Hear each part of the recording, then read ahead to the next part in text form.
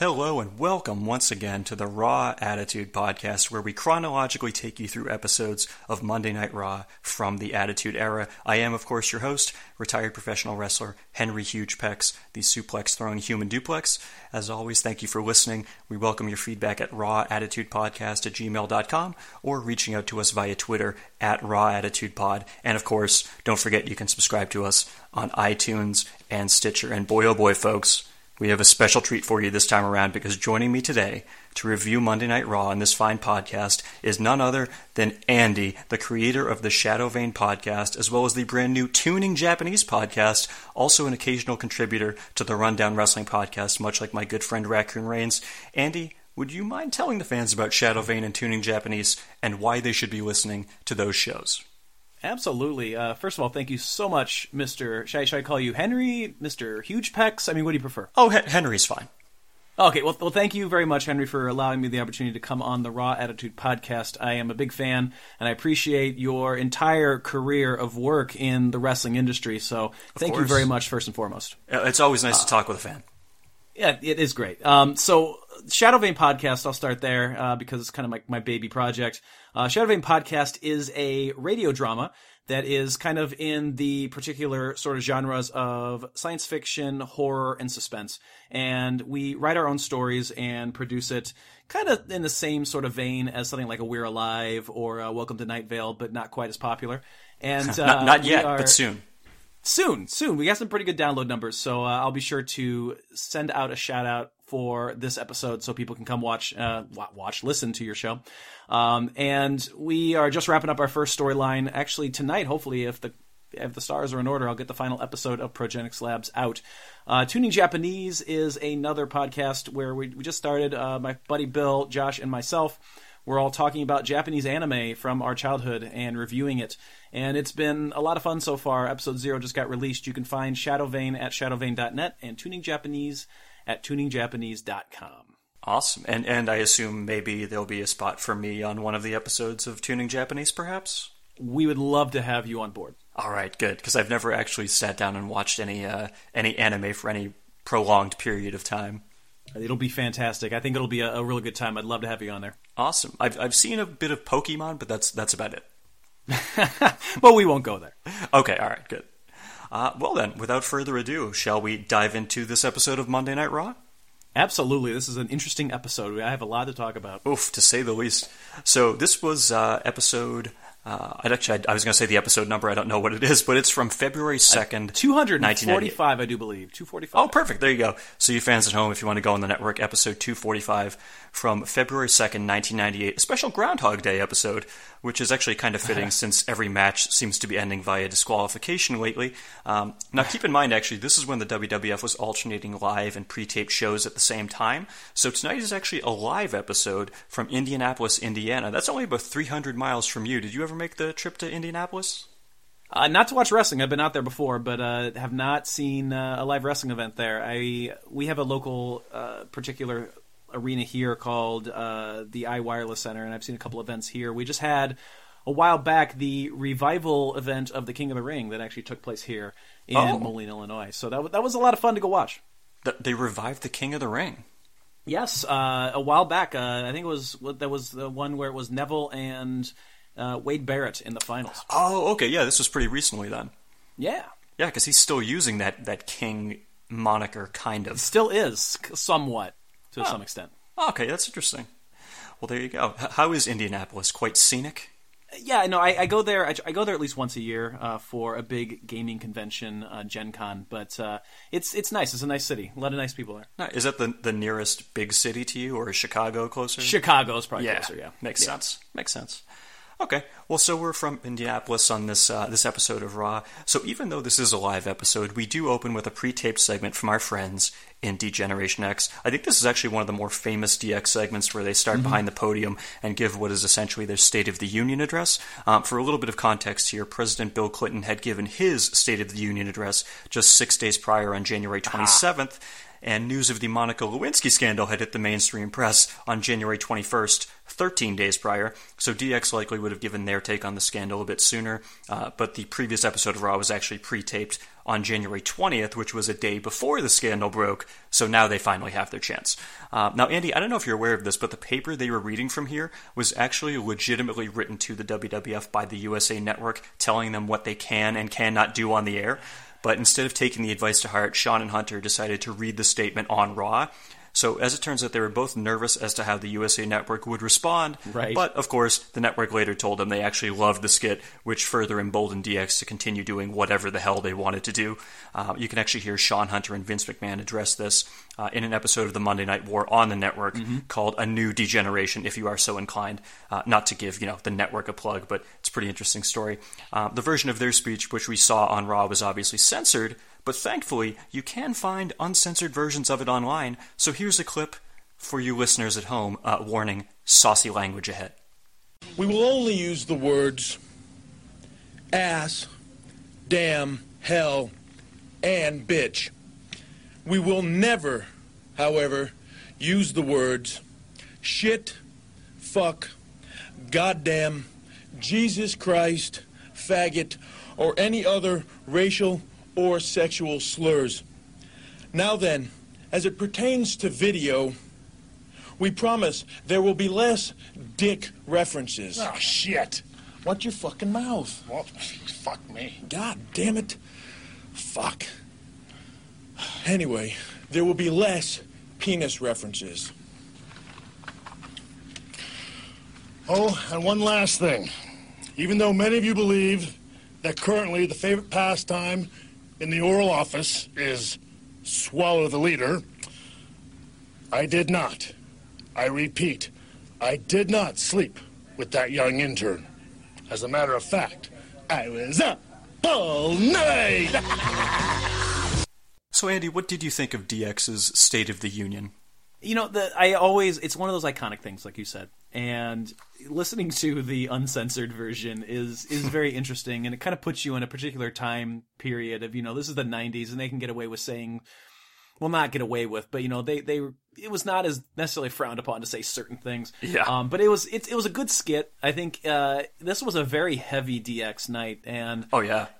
Which, it's the Attitude Era, so, you're going to get a lot of that. But, it was kind of the start of, I like that you brought up the fact that this was directly to the USA Network, because I think I remember the same thing, that this was kind of what helped them really kind of continue to do, like you said, whatever the heck they wanted on the USA Network. Oh, yeah. Which was a big worry of Vince's at one point.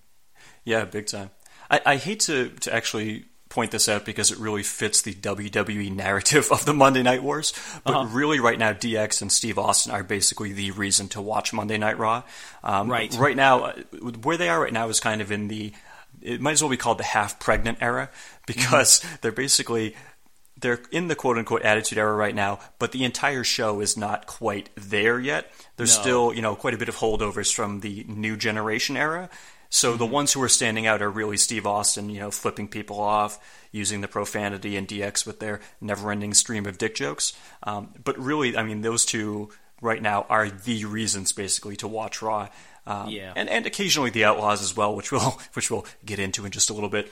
They were all over this episode. Oh my God, to say the least. Yeah, it's interesting. I'm glad you said that, because you go from one extreme of like the very entertaining introduction to later on, we still have this like new NWA gimmick thing that's going on. Yes, exactly. Which is a complete crap. But we'll talk about that. Absolutely. But yeah, overall, I thought the DX State of the Union thing was pretty amusing. For some reason, I got a kick out of Shawn Michaels just saying, "Oh shit." Just the way he delivered that line, I just love it. Yeah. Obviously censored on the real broadcast, but pretty entertaining. So anyway, that was the opening segment. After that, we cue up the opening credits, the pyro, and of course the obligatory scanning of the crowd. Once again, not too many noteworthy signs. However, there were a few guys dressed in camouflage who held up a sign which said, "Stone Cold, take us hunting." And I think the sad thing is those guys were actually legitimately hoping for that, but I don't know. Would that be the sort of thing the Make-A-Wish people would do? Before your own life extinguishes, go hunting with Steve Austin, take a bunch of God's creatures with you. I don't know. I think it might be worth a shot. I think so. Worth a shot. I see what you're saying. I wasn't even trying. They just come out naturally. I don't even try. But yeah, as you said, sure enough, DX are starting the festivities. They come to the ring with red, white, and blue balloons falling from the ceiling. And I should point out, actually, Hunter is now finally walking without crutches for the first time in about a month and a half. Shawn and Hunter are both dressed as Uncle Sam, and fittingly enough, they're carrying their own signs, which have such sayings as, Uncle Sam wants Tyson Austin. Ladies, who's going down for the count? And I'm standing at 8 inches. It actually took me a second to realize that last one was a reference to boxing's standing 8 count as a tribute to Mike Tyson. Because initially I was like, standing, is he just talking about his 8-inch dick? Like, what? But yeah, so that was actually a boxing reference. Took me a second. That's clever. That's really clever. Oh yeah, it's the height of cleverness for DX. So Jim Ross informs us that all available tickets for WrestleMania 14 sold out in 90 seconds, which somehow does not seem possible. I mean, even if we're talking about online ticket sales, these are still the days of dial-up 56K modems, so I'm calling bullshit. Yeah, no, they show a scene later on where that dude, Wink something or other, comes out, and they literally show a line of people outside of a building waiting to get in to get tickets. So unless they just rapid fire just started throwing tickets in the air and said whoever can catch them gets them, I have no idea how 90 seconds can be enough time to sell out all those tickets. Seriously, unless there were 12 tickets available. Right, maybe there were. That's probably what they're not telling you. It's like Black Friday where you go in and you're like, oh, I didn't get here in time to get that one TV. That's terrible. Yeah, also, did you notice, I didn't mention this in the recap, but did you notice when they showed that line of fans that there's one guy who gets on the ground and basically fakes a seizure? No, I did not see that. Oh, great. Yeah, go back and watch it. It was in Boston, actually, right at North Station, I believe, right around there where the Garden is. So Adam and I, when we go to shows at the Garden, WWE shows, we go right by that entrance, actually. Oh, did you guys go to this event? No, I've never been to a WrestleMania, sadly. Oh. Went to a Royal Rumble. I went to Rumble 03, the one that Brock Lesnar won. Nice.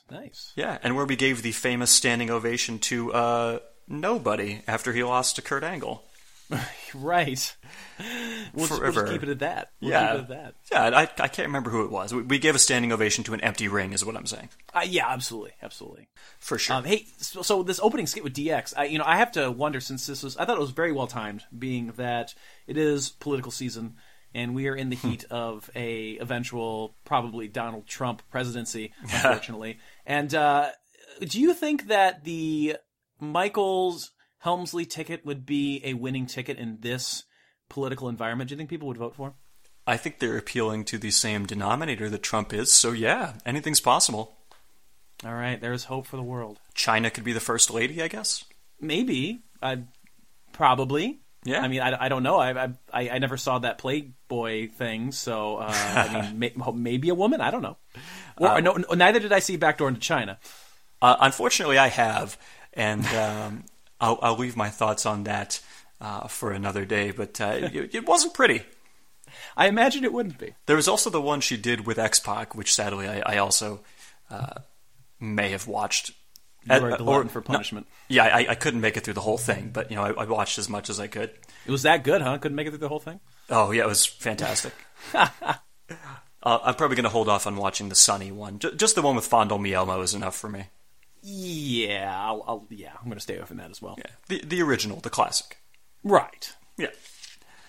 So Shawn and Hunter pitch the Tyson Austin match while fans continuously pop balloons in the background, and they get the crowd to join in on a let them fight chant, meaning Tyson and Austin. However, Stone Cold Steve Austin then interrupts the festivities and immediately stares Shawn down face to face. Austin says he appreciates Michaels advocating for the Tyson match, but he won the Royal Rumble, so HBK's ass belongs to him.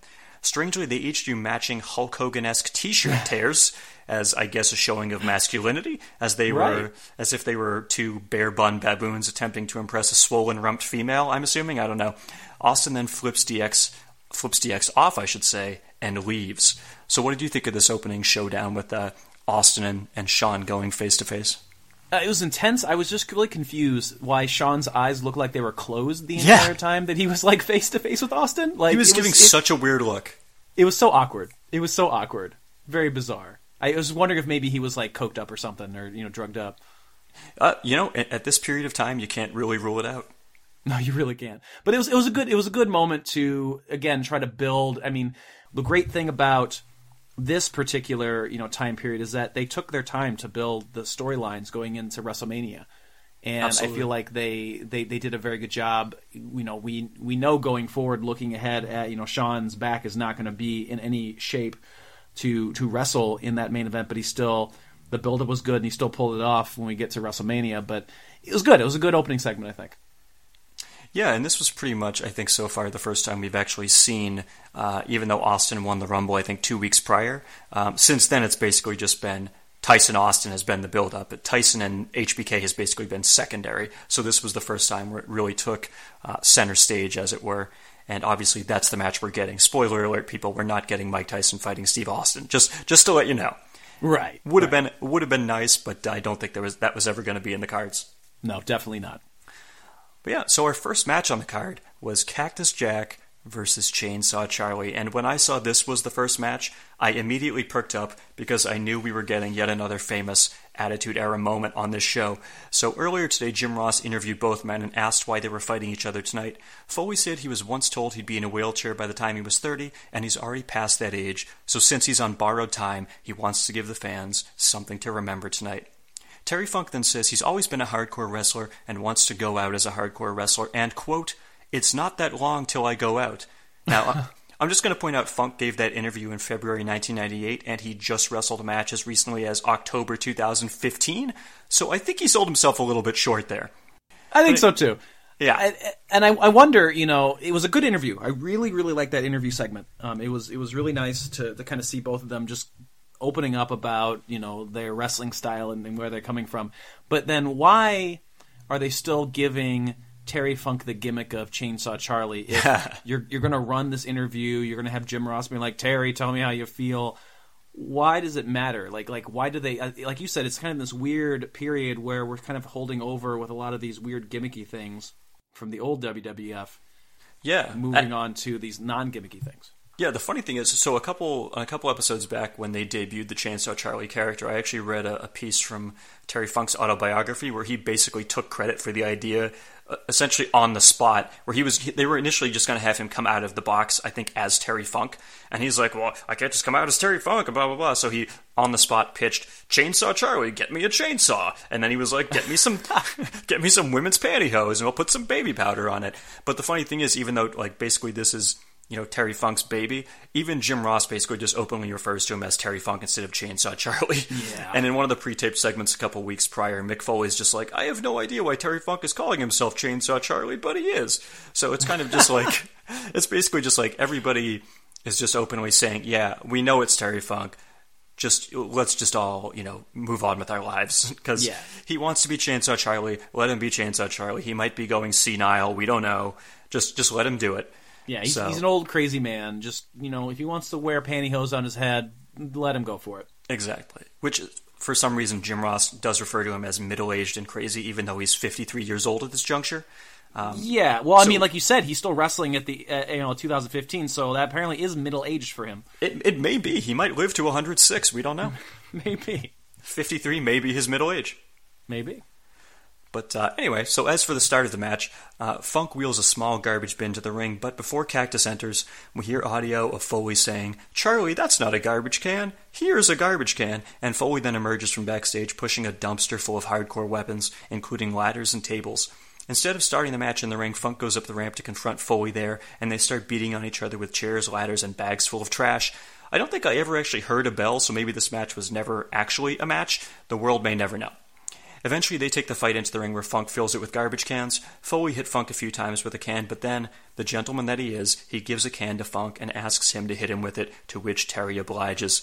After a quick commercial break, we return to the action and see that both men are now back up on the stage area, where Funk is doing his trademark spinning with the ladder spot. Funk then sets up a table next to the dumpster and looks to pile drive Foley on it, but instead Foley backdrops Funk into the dumpster.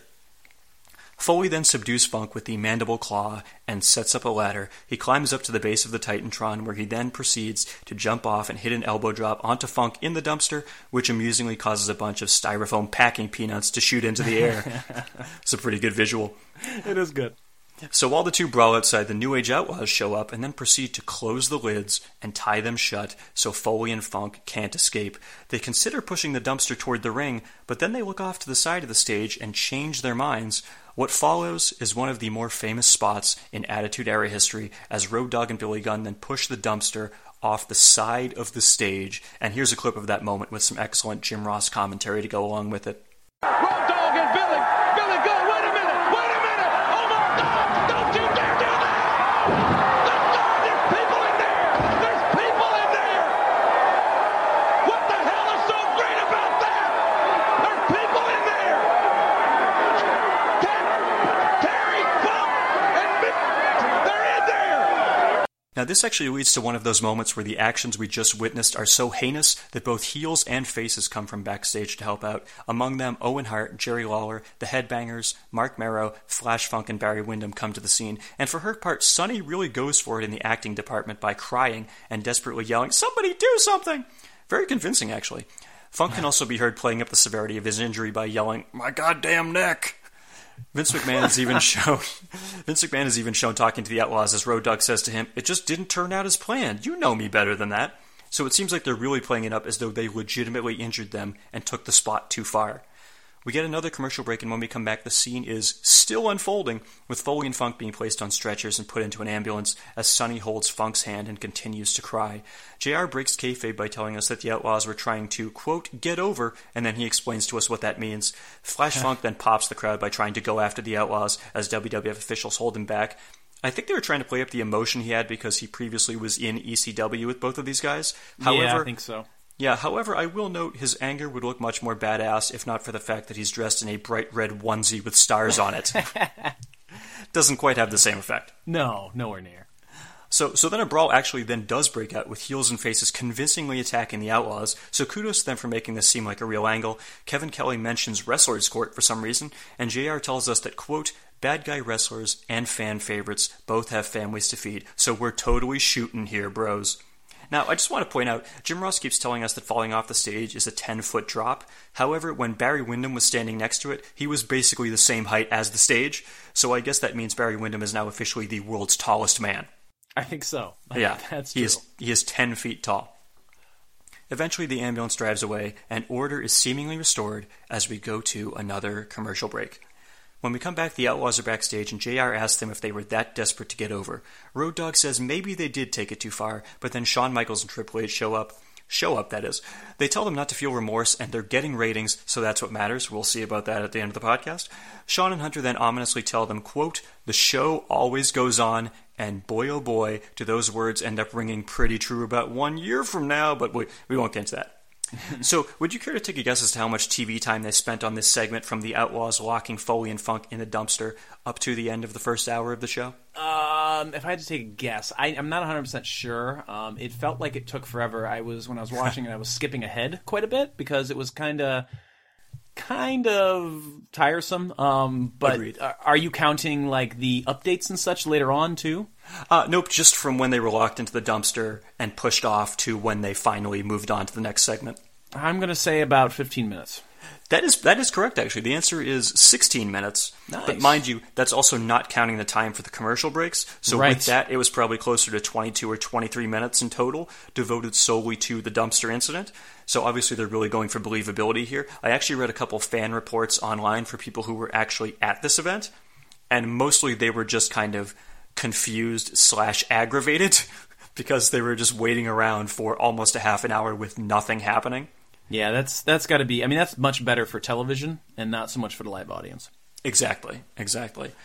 So for you fans of blurring the lines wrestling, this angle may seem quite reminiscent of one which ECW ran on the October 4th, 1994 episode of Hardcore TV. In an I Quit match between Tommy Dreamer and the Sandman, Dreamer swatted a lit cigarette into Sandman's eye and then hit him with a Singapore cane in his other eye, and they played the angle off as completely legit as well. Heels and faces tended Sandman as Woman, aka Nancy Benoit, screamed at Dreamer for being careless, and on the rise and fall of ECW DVD, Paul Heyman mentions that Sandman? He was a salmon. Sandman stayed in his house for a month to play up the severity of the angle so people would think it was real. A month. Now, personally, Wow. I would say that giving quote-unquote real-life angles more time makes them seem that much more legitimate. So why do I mention that? Well, stay tuned for the end of this episode. Yeah, exactly. Yeah. You know, my favorite Andy, part what of were that your whole thoughts? segment. My favorite part of that whole segment was I overheard at one point, like when all the chaos was going on, you heard someone in the background saying, "When do you want the ambulance?" Well, as soon as possible, I'd imagine, unless they're talking to Vince saying, "So what time on this? How much time we're going to use before we pull the ambulance bit in?" So yeah, that was not. And then I overheard that, and that was not very good. That's a good point. I heard that too, and I didn't even think of that. Yeah, it seemed like such a strange comment. The match itself was between Cactus Jack, Terry Funk. Not bad. The beginning was really slow and sloppy, but when they came back from the second commercial break, then it was much better. I felt like it was a much more intense match. And yeah, I felt like it just went on way too long. Yeah, I obviously remember the dumpster incident, but I did not remember them taking up nearly half an hour of TV time just for this angle. I remember a little bit that that heels and faces kind of came out and treated it as a serious thing, but like seeing the amount of time they took up on a broadcast, it basically took up, if you're counting the Foley Funk match and then the dumpster incident and then all the stuff after it, it basically took up about 30 to 35 minutes of the show. Wow, just dedicated to this one angle. Yeah, it's like more than the fourth of the show right there. Yeah, exactly. So, or even if you want to think of it in terms of TV time, I think the episode is about an hour and a half without commercials. Yeah. So yeah, it's like a third of the TV time just dedicated to this. And I'll save my thoughts for the whole thing later, because I feel like what they did later completely undid all the work they did with this segment. But we can get into that toward the end of the show. I'm sure we'll get there. For sure. So after that, we get the credits for hour number 2, and when we come back, Billy Gunn actually has a match. Really, after all that, Billy Gunn has a match. So Road Dogg starts doing his "oh, you didn't know" routine, but then he just says, forget it. So clearly, this is a man who's too distraught to even pimp his own tag partner. Yeah. And this actually leads to our WWF European title match, champion Owen Hart versus Billy Gunn. Owen jumps Billy right from the outset, because now, this shit is personal. This was actually a pretty solid match between two pretty good wrestlers. It lasted about 6 minutes, which is an eternity when compared to recent Attitude Era Raw matches. But of course, would you care to guess how the match ends, fans? I think the fans know what's coming. You guessed it, Nostradamus, a disqualification. Billy went for a sunset flip, but then Owen grabbed his legs, reversed it into a sharpshooter, so Road Dogg ran into the ring to interfere before Billy could tap. DX then came to ringside and proceeded to join the Outlaws in beating up Owen. Obviously, an important point to make, in case you aren't well versed in the previous weeks. The Outlaws are not quite in DX yet, but they're basically kind of I don't know what you would call them, associate members. I would say it's like associated, yeah. Yeah. So they're not officially in it yet, but they have worked together in the past. They teamed up on the Legion of Doom to put them through a table and shave Hawk's mohawk. So they've done business together before, is what I'm saying. Yeah, there were a couple LOD chants the whole night. In kind of the more tense moments, the fans would chant for LOD to come down like at Save Austin. Exactly. Of course, we did not get that. No, that was the funny thing, that even at the end, the fans were not expecting the people who came out to come out, I should say. They were still like, oh, it has to be LOD, right? Because certainly it's not the other guys. It couldn't be them, right? But, yeah. But of course it was. Anywho. Yeah. So yeah, DX came to ringside. They continued beating on Owen Hart, working him all the way up the ramp until Triple H hit Owen with a DDT on the stage, right next to where the dumpster was just pushed off. Shawn and Hunter then encouraged the Outlaws to take things even farther and bump up the ratings by throwing Owen off the stage. They pick him up by his hands and feet and start swinging him as though they were about to chuck him, but WWF officials come to the rescue before they can do so. Now, the whole roster previously came out to get in the Outlaws' faces when they pushed Funk and Foley off the stage, but apparently none of the wrestlers gave a crap about Owen Hart potentially being thrown onto concrete, so maybe he needs to make some more friends, I guess? Maybe, or maybe they were trying to, they saw into the future and said, you know what, he needs to learn how to take a fall like that on solid ground, so, sorry, too soon? Too soon? Too soon, well, let's see, it was about 17 years ago now. Yeah, too soon. Okay, got it. Sorry, my apologies, fans. Yeah, but what'd you think of the match and the attempted Owen murder segment? Match itself was good. Murder scene was interesting. I'm glad that they. I think that there was a little bit of a misstep, because when they were going to swing him off, like DX stops them and is like, "Oh no!" Just go ahead and swing them. Like you tell, like it's like we're not ready yet. They're not here. You can't actually throw them off. But little mistiming, but otherwise a good segment again. Yeah, it's certainly. It's kind of like the Outlaws after they push Funk and Foley off in the dumpster. You could see them having genuine remorse with Road Dogg talking to Vince and being like, "Oh, I didn't mean to." And then when they were doing the interview with JR, Road Dogg was like, "Yeah, maybe I took it too far." But then you have the DX influence with them trying to impress DX. It's kind of interesting that Shawn and Hunter are basically like the evil little devils on their shoulder being like, no, you did the right thing pushing him off. And you know what? You need to take it further and you need to throw this guy off the stage and almost kill him. That's what you got to do. You need to kill Owen Hart. That's what you need to do. Pretty much. So it's just funny seeing that fine line where it's like the Outlaws are like, yeah, maybe we shouldn't. But Shawn and Hunter, I guess, are apparently the epitome of evil on this show. The guys who were just seen joking about presidential BJs at the beginning of the show are now apparently, riding that line where it's like they're comedic, but they're also the devil incarnate. Right. Kind of funny how that works. Yeah, absolutely. But anywho, so your next match was Mark Merrow versus Headbanger Mosh. So before the match, Merrow makes Sable put on a robe to cover herself up, and then she takes his robe off so he can wrestle. When she exits the ring, Sable is immediately given a box of chocolates on behalf of a secret admirer, which Merrow jealously throws into the aisleway. Merrow then says she makes him sick, and, quote, "You ought to get back on that Stairmaster. It looks like you gained a few pounds." In your tits, if anywhere. Jesus Christ. Looking back, I don't know what the big deal was about Sable. I mean, yes, she had a nice body, but like, I don't know, like that. No face, personality. And no personality. I don't know. Yeah, maybe it was just a sort of like right place, right time thing where... Yeah, maybe. When the Attitude Era starts really kicking into gear, she's the one who's coming out every single week and showing off her body. Because you don't really get that with Sunny. You get it a little bit when she comes out, because Sunny was obviously, the first quote-unquote diva. Yeah. But with her, she's not really, appealing to that base-level instinct that a lot of the Attitude Era fans want, where it's just like, take your clothes off! And Sable was obviously more than willing to do that coming out. Right, Sable had no problem whatsoever doing that. Yeah, so I think it was a case of right place, right time for her. But, that's just my personal theory. I don't know. Basically, back in time, when scholars go back and write the history books, we'll see how they feel about Sable. I personally think it was a right place, right time thing, but, we'll see when the history books are written. I guess we'll see. When those wrestling history books are written. When she goes into the Hall of Fame. Oh, yeah. I'm actually surprised that has not happened yet, legitimately. Give it time. Yeah. Make Brock happy. Put his wife in. There you go. Yeah. Maybe it's because she sued the company that they're... Well, I don't know. Just speculation. Maybe. So Merrow basically forces her to go backstage, and instead he introduces us to someone who will watch his back instead. The artist formerly known as Goldust, who is dressed as Marilyn Manson, presumably because this match involves one of the Headbangers. Merrow starts singing Manson's song The Beautiful People, which, side note, was actually the original theme song when Monday Night Raw was renamed Raw is War 1 year prior. Didn't last very long, though. And actually, as a quick side note, I am kind of enjoying the Goldust costumes, aside from the ridiculously offensive blackface that he dressed in a few weeks prior. Yeah. That was horrendous, but I am kind of enjoying seeing the different characters he dresses as on a week-to-week basis. I mean... Not so much his matches at this point, but it is kind of interesting seeing all the goofy shit that he's going through.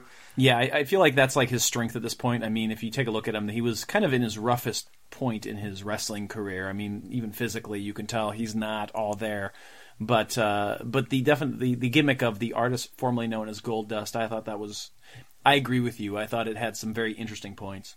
Yeah, I liked it a lot more than I remember liking it, because... When he was Goldust, obviously, he was sort of the weird, androgynous guy dressed as a giant Oscar statuette. But now he's kind of being like, oh, if you thought Goldust was weird, I'm going to do even weirder shit on a weekly basis. Right. I'm not just going to dress as a gold guy. I'm going to dress as fucking a Christmas tree. And then I'm going to dress as Marilyn Manson. The New Year's baby. The New Year's baby. Oh, God, yeah. And Vader. Yes. But yeah, so far it's interesting. Goldust is actually at least pretty entertaining. Of course, if you listened to last week, he also dressed up as Triple H and thereby lost Triple H's European title. That was pretty amusing. But I'm surprised DX didn't get really pissed off about that and go after him. Well, they sent him out there. So when they sent him out there, they were assuming that it was just going to be Owen Hart wrestling, Goldust, but not for the title. Right. But later Commissioner Slaughter came out and said, hey, Goldust, you did such a good job impersonating Triple H, I'm going to switch the title over. So... Nice. Yeah. So it kind of backfired in DX's faces, basically. Mm-hmm. But anywho, so as for Mero versus Mosh, pretty much a nothing match. It ended when Goldust and Thrasher fought outside the ring, which distracted the referee and allowed Mero to hit a low blow on Mosh and roll him up for the 3 count. Now, can you ever remember seeing a ball shot used as a finisher? No. Not that I can think of. Well, maybe when Goldust eventually uses the Shattered Dreams, but even then, that's more of a disqualification finish, I think, right? Not an actual pinfall. So, yeah. I mean, we know that a kick in the balls is what keeps Brock Lesnar on the canvas for minutes on end, but no one has ever actually pinned him with it once he gets his dangles jangled. So I don't know. I mean, we've never actually seen someone get pinned from a ball shot, as far as I know. I don't know either. I don't believe I've ever seen it myself. Yeah. So we basically witnessed history, is what I'm saying. It is history. This is a history-making episode of Monday Night Raw. Pinfall off a ball shot. Mm-hmm. So next up, we cut to a split screen of 2 separate backstage areas, with one box showing Blackjack Bradshaw, a.k.a. the future JBL, and the other box showing Jim Cornette's NWA stable, Jeff Jarrett, Barry Windham, and the Rock and Roll Express. Yeah. Windham says that Bradshaw's out-of-control rage is the reason they always lost their matches, and Bradshaw needs professional help. Now, actually, judging from some of the backstage stories about JBL, I dare say Windham's assessment is not that far from the truth, actually. But Windham doesn't want a one-on-one match. He wants a tag match with himself and Jarrett against Bradshaw and a partner of his choice. Bradshaw then proceeds to flip out and throw some stuff around, thereby basically proving Windham's point about his out-of-control rage. Also, despite the fact that the new Blackjacks have been broken up for 2 solid weeks now, JBL is still sporting a cowboy hat, vest, chaps, and goofy horseshoe mustache. I think someone needs to give him the memo that once your team disbands, you no longer have to dress up as one of the Village people. Right, and my favorite part about that whole outfit is the BJ on the back of his trunks. Yes. Pretty fantastic. Oh my God. Even though it stands for Blackjack, I mean, come on, no one's... You got to know better than that. Yeah, absolutely. Yeesh. And then we get a pre-taped vignette reintroducing us to Tiger Ali Singh, who has... Tiger Ali. Oh, yes. He has not actually been on WWF television for almost a solid year at this point. We see him flying around in a helicopter over a large palatial estate, and he refers to himself as, quote, the next Asian Arnold Schwarzenegger and, quote, the true Messiah. He says he's putting Hollywood and all of his endorsements on the back burner because he wants to be recognized as, quote, the greatest fighter of all time. I wonder how that'll work out for him. Didn't The Undertaker murder him, like, in storyline? That was Muhammad Hassan. Oh, Muhammad Hassan. Okay, sorry, I apologize. I got that mixed up. Similar vein. Yeah. Both of them play basically on the worst foreigner stereotypes imaginable, so they're in the same ballpark. Yeah, I mean, that was not a racist sort of thing of getting them mixed up, but WWE just does that so often that it's hard to keep track of like which wrestler did which part of the gimmick because they're basically the same. Yeah, and I'm glad you said that because at this point, I'm going to play a clip from the late comedian Patrice O'Neal, who was briefly a writer. He was briefly a writer for the WWF back in the day. Really? And he was for a very short period of time. And he actually shares a story from when Tiger Ali Singh approached Vince McMahon on the company plane. And, well, it probably shouldn't come as too much of a surprise that Vince was a tad insensitive. So, Andy, you'll have to go back and listen to this clip a little while later. But here is Patrice O'Neal talking about Tiger Ali Singh. This guy with the turban, he goes, listen, my family says, please, can you stop making fun of my turban? Because my people, Tiger Ali Singh. Tiger Ali Singh. He's like, please, don't make fun of the... He goes, shut up and put on a turban. Next up, we had Farouk accompanied by The Rock, Mark Henry, D'Lo Brown, and Kama Mustafa, taking on Chains with Skull, 8-Ball, Ken Shamrock, and a fanny pack wearing Ahmed Johnson. I wrote the same thing down. I'm glad you mentioned that. Oh, how can you not mention that? He just doesn't pull it off like The Rock does. The Rock wearing a fanny pack, that's pretty cool. Ahmed Johnson wearing a fanny pack, I don't know what that is. That's not good. No. Have you ever seen that famous picture from back in the day of The Rock wearing a fanny pack with a turtleneck and the chain over the turtleneck with his pineapple hair? Oh, my God. Yes, it's fantastic. It's amazing. Amazing. So 90s. Yes, very much 90s. It'd be even more 90s if he maybe had a pager on his belt at the same time. Oh, that would be perfect. Oh, a man can dream. I know. But yeah, so this is Farouk versus Change. So this is the leader of the nation versus the leader of the DOA. So during the match, Michael Cole broke in with an update and said Vince McMahon was at the hospital with Terry Funk and Mick Foley. Funk has regained consciousness, but Foley is, quote, not out of the woods yet, as he is in and out of consciousness. That's right, folks. In their increasing attempt to stay within striking distance of Nitro's ratings, they're asking you to stay tuned to the remainder of the broadcast, because you may end up being told that Mick Foley has been murdered. Yeesh. Yeah. But yeah, so anyway, as for the Farouk Chains match, easy for me to say, I don't know if you caught this, but did you hear Farouk yell at someone in the crowd to shut the fuck up? No, I missed that. Oh, it was great. That was pretty much the lone highlight of this match. And of course, the match actually ended in perhaps the dumbest way possible, as Farouk went to whip Chains off the ropes, where Kama would then grab Chains' foot to trip him up. Instead, Chains reversed Farouk's Irish whip, and Kama grabbed Farouk's foot by mistake because he was half paying attention. Because why bother paying attention when you're supposed to do your spot? You know, just, I'll just reach my hand out, and whoever I trip, I trip. That spot never made sense to me in wrestling. But anyway, no. So Kama trips Farouk by mistake. Farouk then went outside and got in Kama's face, as the referee just counted him out. Just didn't give a shit about the match anymore. I guess he's like the majority of the fans in attendance then in that regard. I would agree. But yeah, so the rest of the nation then had to separate Farouk and Kama as they started to brawl. Eventually they all walked to the top of the stage, where Farouk asserted his leadership and ordered all of them to give the Black Power salute. Amusingly, you could hear Farouk tell Mark Henry to, quote, get your big ass over there, which I thought was pretty enjoyable. What were your thoughts on this match and angle? Forgettable. The NOD DOA Los Boricuas whole spiel during the Attitude Era, no offense to any of those workers, did not really care all that much. The only thing really good that came out of that was The Rock. Yep, absolutely. And I will say right now at this point, the nation, you've got Farouk, Rock, Mark Henry, D'Lo Brown, Kama Mustafa. These are all guys who get super over in the Attitude Era, but right now, they are not super over. No. Pretty much, The Rock, even The Rock is still kind of getting there. He's getting the Rocky Sucks chance, but obviously, by the end of the year, he's going to be hitting a pretty good stride. I'd say so. But yeah, most of these, I agree with you. The fact right now, Nation of Domination, Disciples of Apocalypse, Los Boricuas, Truth Commission, it's still very much that sort of half-pregnant era, as I mentioned earlier, Commission. Where it's like, yeah, where it's like, a bunch of crappy gimmicks. Yeah, the Truth Commission is coming to an end, I think, pretty soon, but Los Boricuas, DOA, they've still got a while to go, as does the Nation, for better or worse. So, yeah. Yeah. But anywho, our next match... I was going to say, before you get to the next match, you forgot the Western Union Rewind, did you see? Which was, again, talking about the Truth Commission. It had a clip of Kurgan, who was a complete waste of space. And is Western, I mean, I always love like watching these because WWE keeps in those little like kind of things from the era, like 1-800-COLLECT and Western Union and sending money. I love that. I just wanted to say I absolutely love when they do that.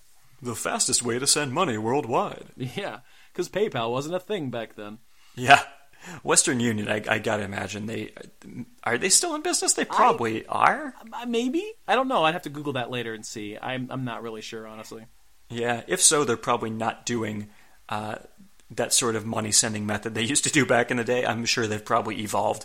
But probably. Yeah, 1-800-COLLECT, I don't know if they're still in business. Probably not. I think 1010-220 is probably DOA. More than likely. I'd say so. And when I say DOA, I don't mean Disciples of Apocalypse. Right, exactly. Not that, for the not record. Them at all. But yeah, I don't mention those segments typically unless something really noteworthy happens. Like one of the 1-800-COLLECT slams of the week was Vader hitting a moonsault on a jobber. Now that one I definitely mentioned because that's noteworthy. That's pretty cool when Vader hits a moonsault. That is pretty awesome. But yeah, was this the Kurgan clip where he basically grabs the jobber by the head and pulls him backstage? Yeah, that was it. That was the entire thing. Like from Shotgun Saturday Night, which totally don't miss that show either. Oh no. Shotgun Saturday Night is probably coming pretty close to its end, maybe. I don't know. Because that started, I think, in early 97 or maybe late 96. Yeah. And now we're in 98. And is anybody really still watching Shotgun Saturday Night? I don't know. When the best thing apparently that happened on Shotgun Saturday Night was Kurgan dragging a jobber out, then no, nothing of importance was happening. Yeah, and it looks like they're actually now taping Shotgun Saturday Night in actual wrestling arenas. When they started, I think they were legit taping it in like bars. Yeah. Which kind of gave it that sort of grimy kind of feel. Interesting. It was a different angle. Yeah, definitely a different time. But anyway, fuck Shotgun Saturday Night now, because it's nothing. So our next match, it was NWA North American Heavyweight Champion Jeff Jarrett and Barry Windham, accompanied by Jim Cornette and the Rock and Roll Express, taking on Justin Hawk Bradshaw and his mystery partner, who turns out to be Flash Funk. Really? That's the best he could do. I feel like that's the only wrestler that they had at the time who hadn't wrestled that night, because this roster is so fucking thin. Yeah, seriously. Get him in his bright red onesie out there. Mm-hmm. Not for long, though. No, yeah, exactly. I was just going to mention that. So Flash Funk only lasts, about a minute or so in this match, as the Rock and Roll Express dropped him throat first onto the old-school steel barricade behind the ref's back, which caused several other referees to help him backstage, thereby turning this into a handicap match. However, Bradshaw was able to overcome the odds, as Jarrett and Windham went for a double backdrop, but when they bent over, Bradshaw kicked Windham in the face, then hit Jarrett with a clothesline, and pinned him for the 3 count. I was actually surprised to see he got a pretty decent-sized pop for that victory. Not too bad.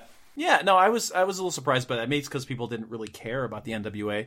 Also, the fact that he was able to beat basically the entire NWA essentially by himself does not bode well for the NWA. Not at all. No. Including pinning the recently crowned NWA North American Heavyweight Champion. Yeah. In a handicap match. Right. Yeah, not good. So after the match, Bradshaw continued beating on the NWA members until Jim Cornette hit him in the back with his tennis racket. Bradshaw knocked Cornette down with a really crappy-looking punch, but then the NWA ganged up on him and hit him with an elevated neckbreaker. Jarrett put Bradshaw in the figure 4 as the Rock and Roll Express held his arms down, and Windham delivered 2 splashes to Bradshaw's leg, which looked pretty stupid. Your thoughts on the match and the NWA getting the better of JBL? Pass. Agreed. Yeah, this NWA angle, I don't know. It's actually an interesting parallel to what's going on in real life, because it's basically Jim Cornette saying, I want real wrestling to come back.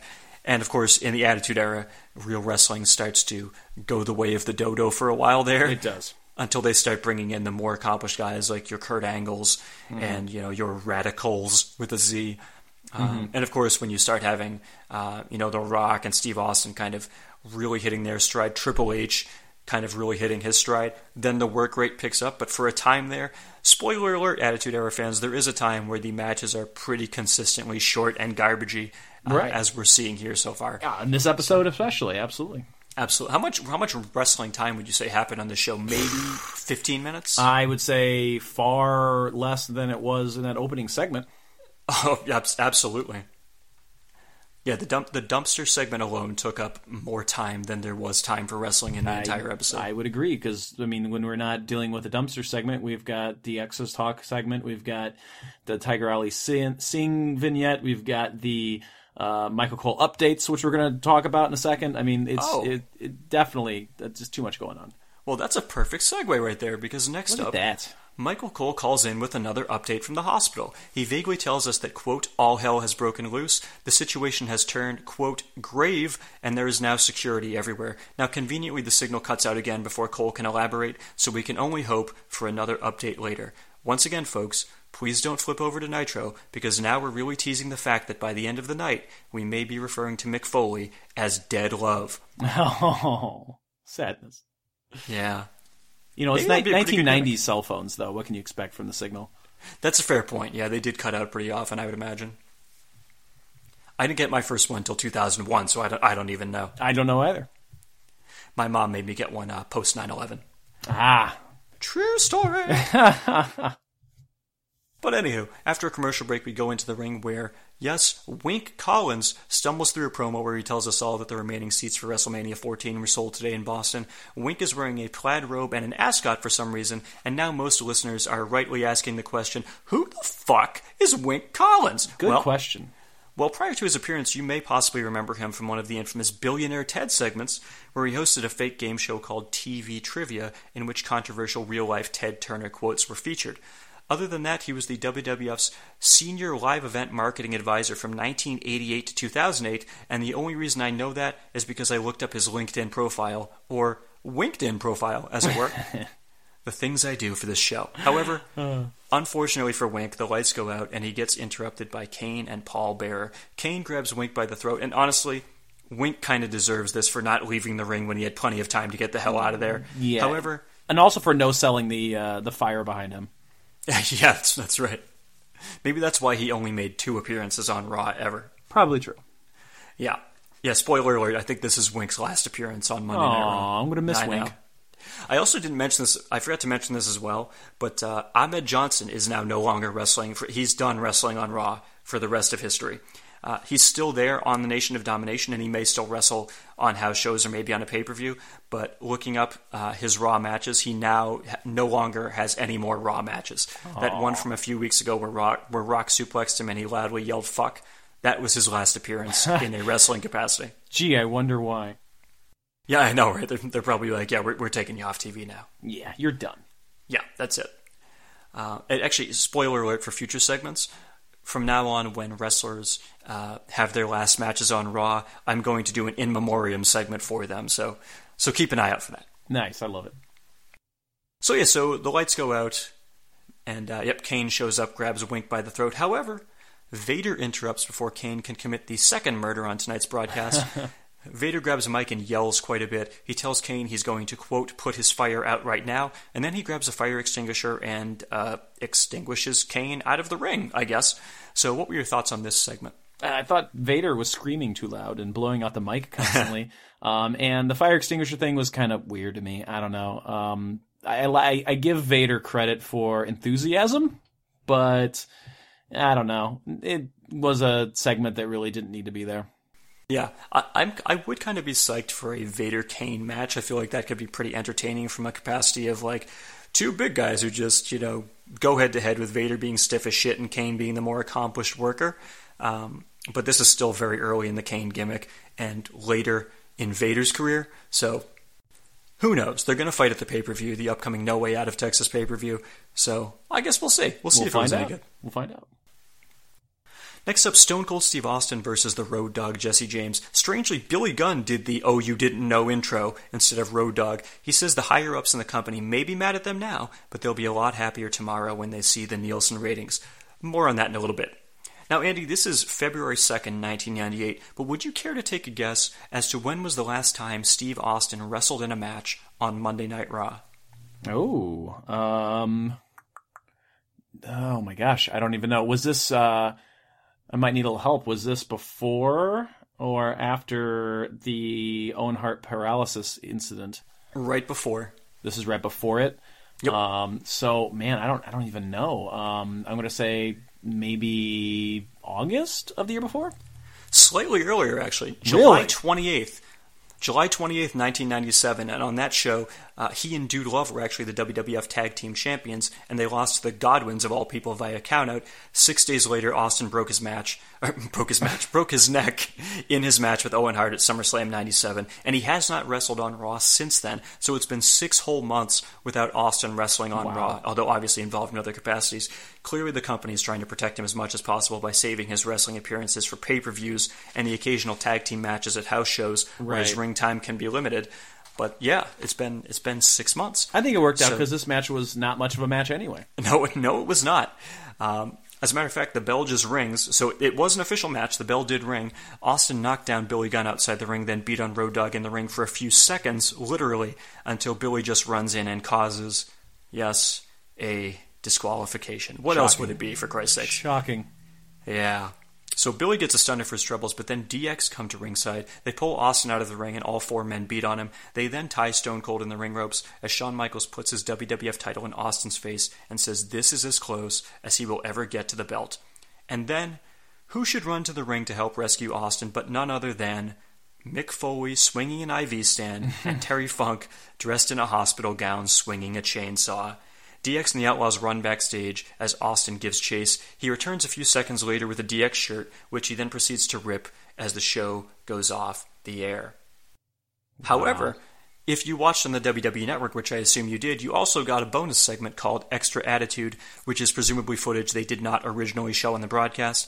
Pretty pointless because all they showed was Austin grabbing a headset and saying he'll beat anyone's ass, including Mike Tyson. Then he poses on the turnbuckle, pushes a cameraman, pops one of the remaining balloons for some reason, flips off the crowd, and that's the end of the episode. So Andy, I will ask you to hold on to your overall thoughts on the show for just a moment, because first, we must go to the wrap-up. Yo, I slayed them C's back in the rec room era. My style broke motherfucking backs like him for terror. I freak beat slam it like Iron Sheik. We dedicated to cats that's been thuggin'. Vinny Paz got more hoes than Jim Duggan. I'm bananas, out of my fucking mind. They won't let me back in, cause I was down before the hype like Dusty Rhodes and Bob Backlund. Bruno San Martino, Stan Stasiak. Now I'm rockin' Stone Cold on my favorite maniacs. The top rooster plucking, chickens when they clucking. Cause WWF stands for women where we fucking. The ratings recap. Okay, so despite DX and the Outlaws continuously saying they were going to increase the ratings this week, Raw's rating actually held firm at a 3.5 for the second straight week, which I think is pretty lousy because this live episode of Raw got the exact same rating as last week's pre-taped episode, where the results were available on the internet for 6 days before it aired, and almost nothing noteworthy happened on that show. Now, on the other hand, Nitro's rating increased from a 4.7 to a 4.9, so this was another strong victory for WCW, and here's what we could have been watching on Nitro instead of Raw, so let me know if you would have preferred watching this show instead. Okay. Juventud Guerrera defeated Psychosis, and incidentally, do you know who was never actually able to defeat Psychosis? No. Chris Benoit. Yeah, I dare say he succumbed to Psychosis quite a bit at the end. Yeah. Okay, I see what you did there. Nice. Yeah. Good job, good job. Thank you. Ultimo Dragon defeated Kidman. Chris Jericho defeated Super Callow to retain his newly won WCW World Cruiserweight Championship. Jericho actually just won the belt 9 days prior at the sold-out pay-per-view. Booker T defeated Steven Regal to retain his WCW World Television title, and that actually may be worth checking out sometime. Conan defeated Hugh Morris. That one likely is not worth checking out sometime. Probably not. Scott Hall defeated Jim Neidhart. Bill Goldberg defeated Mark Starr, so he's really padding that undefeated streak at this point. He really is, man. Yeah. Steve Mongo McMichael and the British Bulldog fought to a double countout. Raven defeated Disco Inferno. The Steiner brothers defeated Kevin Nash and Buff Bagwell. And Randy Savage defeated Sting by disqualification. Now, just a quick FYI here.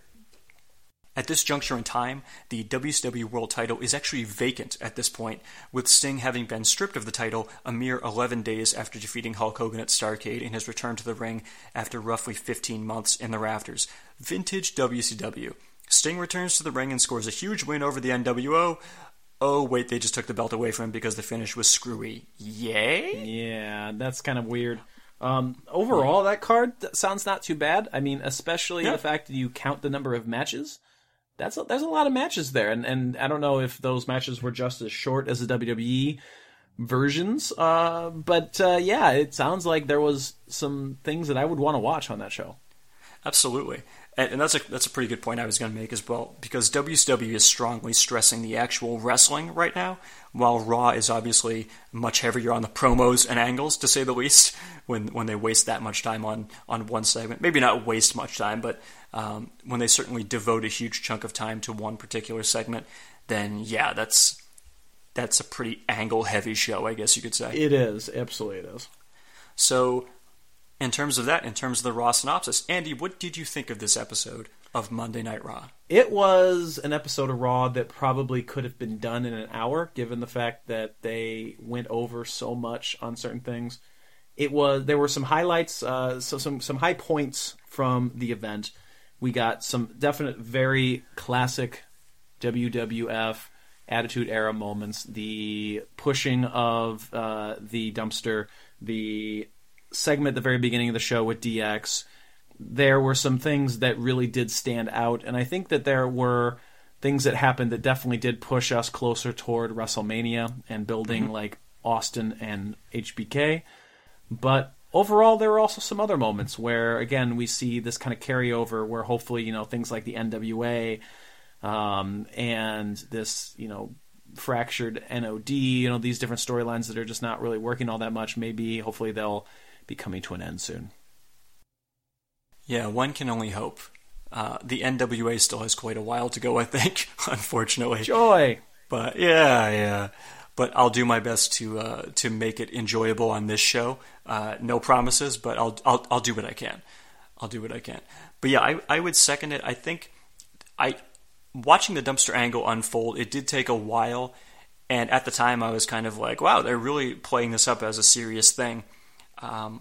And I mean, at the time I was kind of like, okay, this is interesting because they are certainly really going for it. They're really trying to make it seem like this was a legitimate, injury. Obviously, they're playing it off like the spot was planned, but when Road Dogg is saying to Vince, like, oh, it didn't go as we planned it, they're making it seem like it was pretty serious. But then when you have the guys who you're telling us throughout the broadcast are critically injured return at the end of this broadcast, that's kind of crazy. Yeah. And the fact that the crowd, after just having sat on their asses for 30 minutes watching the dumpster incident, at the very end when Austin's getting attacked and the crowd is chanting LOD, even the crowd was thinking, okay, there's no way these guys are going to come back this soon after we just killed 30 minutes hyping up how severely they're injured.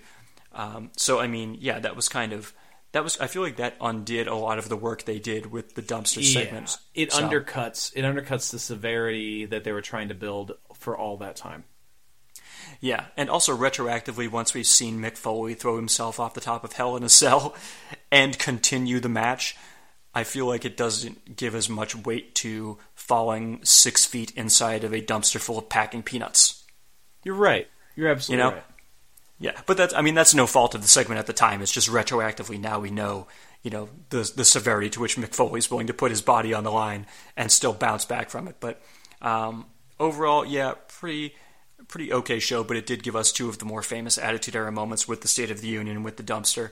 So I guess mild thumbs up on my end? Yeah, I'd say so. I'd say that's probably a good way to describe it. I would say that it was entertaining to go back and watch the episode, but man, when you go back and you watch these old Attitude Era episodes, you kind of wonder why was I so into this? Like even like Stone Cold to some extent here, he was the big draw, and I remember being really excited, really into Stone Cold Steve Austin, but I don't know 100% what the draw was.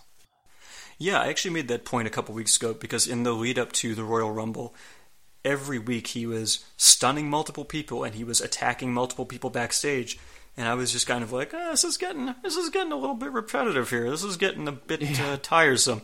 But obviously better days are ahead for Stone Cold once he gets to that stage of Raw where he's just causing property destruction on a weekly basis. I think that is pretty entertaining, but maybe I'll have different thoughts going back and looking at it. Maybe I'll be like, oh, geez, really driving another vehicle into the arena. How many vehicles are you going to drive there, Austin? Yeah. Oh, it was a cement truck. Now it's a beer truck. Okay, yeah. But yeah, it was definitely interesting from that capacity. I think Austin right now, I liked the Austin-Shawn segment. Tyson is still lingering on the periphery. Spoiler alert, even though Austin challenges him to come to No Way Out of Texas, Tyson does not show up at No Way Out of Texas, so I don't know if that was just a ploy to sell more pay-per-view buys. More than likely, yeah. Probably.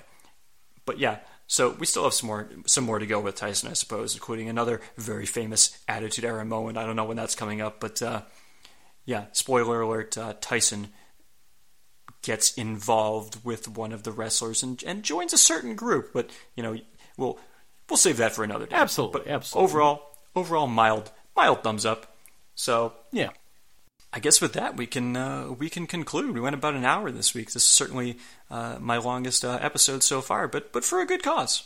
Absolutely, and I want to thank you again very much for bringing me on here. I had a blast just going back and reliving this, part of history from the WWE network and going and watching these old Monday Night Raws. And I'm going to have to go and watch some more and be able to, when I listen to the episodes of the Raw Attitude podcast, be like, oh yeah, I know exactly what he's talking about there. Yeah, if you want to watch Monday Night Raw along with the show every single week, by all means, you can keep up.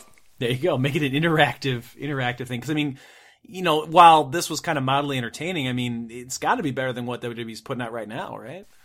Oh yeah, I think even watching a shitty Attitude Era show for an hour and a half is better than watching a shitty 3-hour plus episode of Monday Night Raw. Absolutely. Yeah, and especially when the Attitude Era finally kicks into full gear where everybody has a wacky storyline, even if the matches are shitty and even if they're giving us god-awful garbage like beaver cleavage, it's at least still entertaining in the respect that, wow, that was so terrible, and yet I can't look away. Yeah. So, in that regard, I think that's maybe why people hold the Attitude Era in high regard still, is that it's like, well, that was so goddamn wacky and stupid, and yet it's entertaining for that reason. But that's just me. Yeah. So, yeah, great job, Andy. And if you want to return sometime in the future, by all means, feel free. And would you care to plug your side projects one more time before we depart? Sure. You can check out the Shadowvane podcast by going to shadowvane.net. We are hopefully tonight, if I can get it all 100% done, releasing the final, and although tonight is different from when you get this probably up and out, but we'll have the final episode of our current story, Progenics Labs, and also check out Tuning Japanese at tuningjapanese.com. Episode 1 coming out on Sunday. And there's the rundown as well. So, I mean, I'm on that every once in a while, and I'm usually just producing it more than anything these days. So you can definitely check out the Rundown Wrestling Podcast. Yes, I forgot to plug the rundown more. My friend Raccoon Reigns, who was a talking raccoon, a distant relative of the WWE's Roman Reigns, appears on that show. He does, and he's an interesting individual. You just gotta make sure that you approach him in a certain way. Sometimes he can, I mean, no offense, he could be a little feral. He can, that's true. Rabid, one might say. You might call it that. Yeah, absolutely. I've been told that he and I sound alike. I personally don't see it. I don't hear it at all. No, I don't either. But if you want to listen to the rundown and see the resemblance, by all means, go ahead. And I guess we can just leave it at that. I guess so. As always, thank you to our fans for listening to the Raw Attitude Podcast. I am, of course, Henry Hugepex, the suplex-throwing human duplex. I'll remind you once again to feel free to subscribe to us on iTunes or Stitcher. Drop us a line at rawattitudepodcast@gmail.com or tweet us at rawattitudepod. Before we go, Andy, I have a question for you. All right. Do you have an all-time favorite wrestling moment or promo? And if so, I will play it at the conclusion of this broadcast. Oh, man. All-time favorite wrestling promo. Oh, man. If you don't have a favorite, I'll probably just put in a horribly awkward clip like just spitballing here. Michael McGillicuddy's "This'll Be the Moment" promo from the NXT competition. I'm spitballing. Give me just... how about the Shawn Michaels, Marty Jannetty barbershop? I think that's probably my favorite promo moment of my entire wrestling memory. Great choice. I remember watching that one as a kid. I was a huge Rockers mark, so when Shawn Michaels was like, "Yeah, we're back together," he holds up Jannetty's arms. I was like, "Oh, thank God, they're staying together." Me too. Then he just gives him the super kick, smashes his face through the window. I was like, "Oh, this is really serious. Oh my God." I felt so betrayed, especially because I was a Jannetty guy. Like, I really was a Jannetty guy over a Shawn Michaels guy. Well, obviously you made the right choice. Obviously I did. History will say that I definitely backed the correct horse in that race. Oh, of course. So yeah, well, in that case, I will play that at the end of the episode. And for you fans next week, we will see you next time. Ladies and gentlemen, the Rockers! Told you. Glad to see that. Told you. Tag team specialists. See, one without the other isn't any good.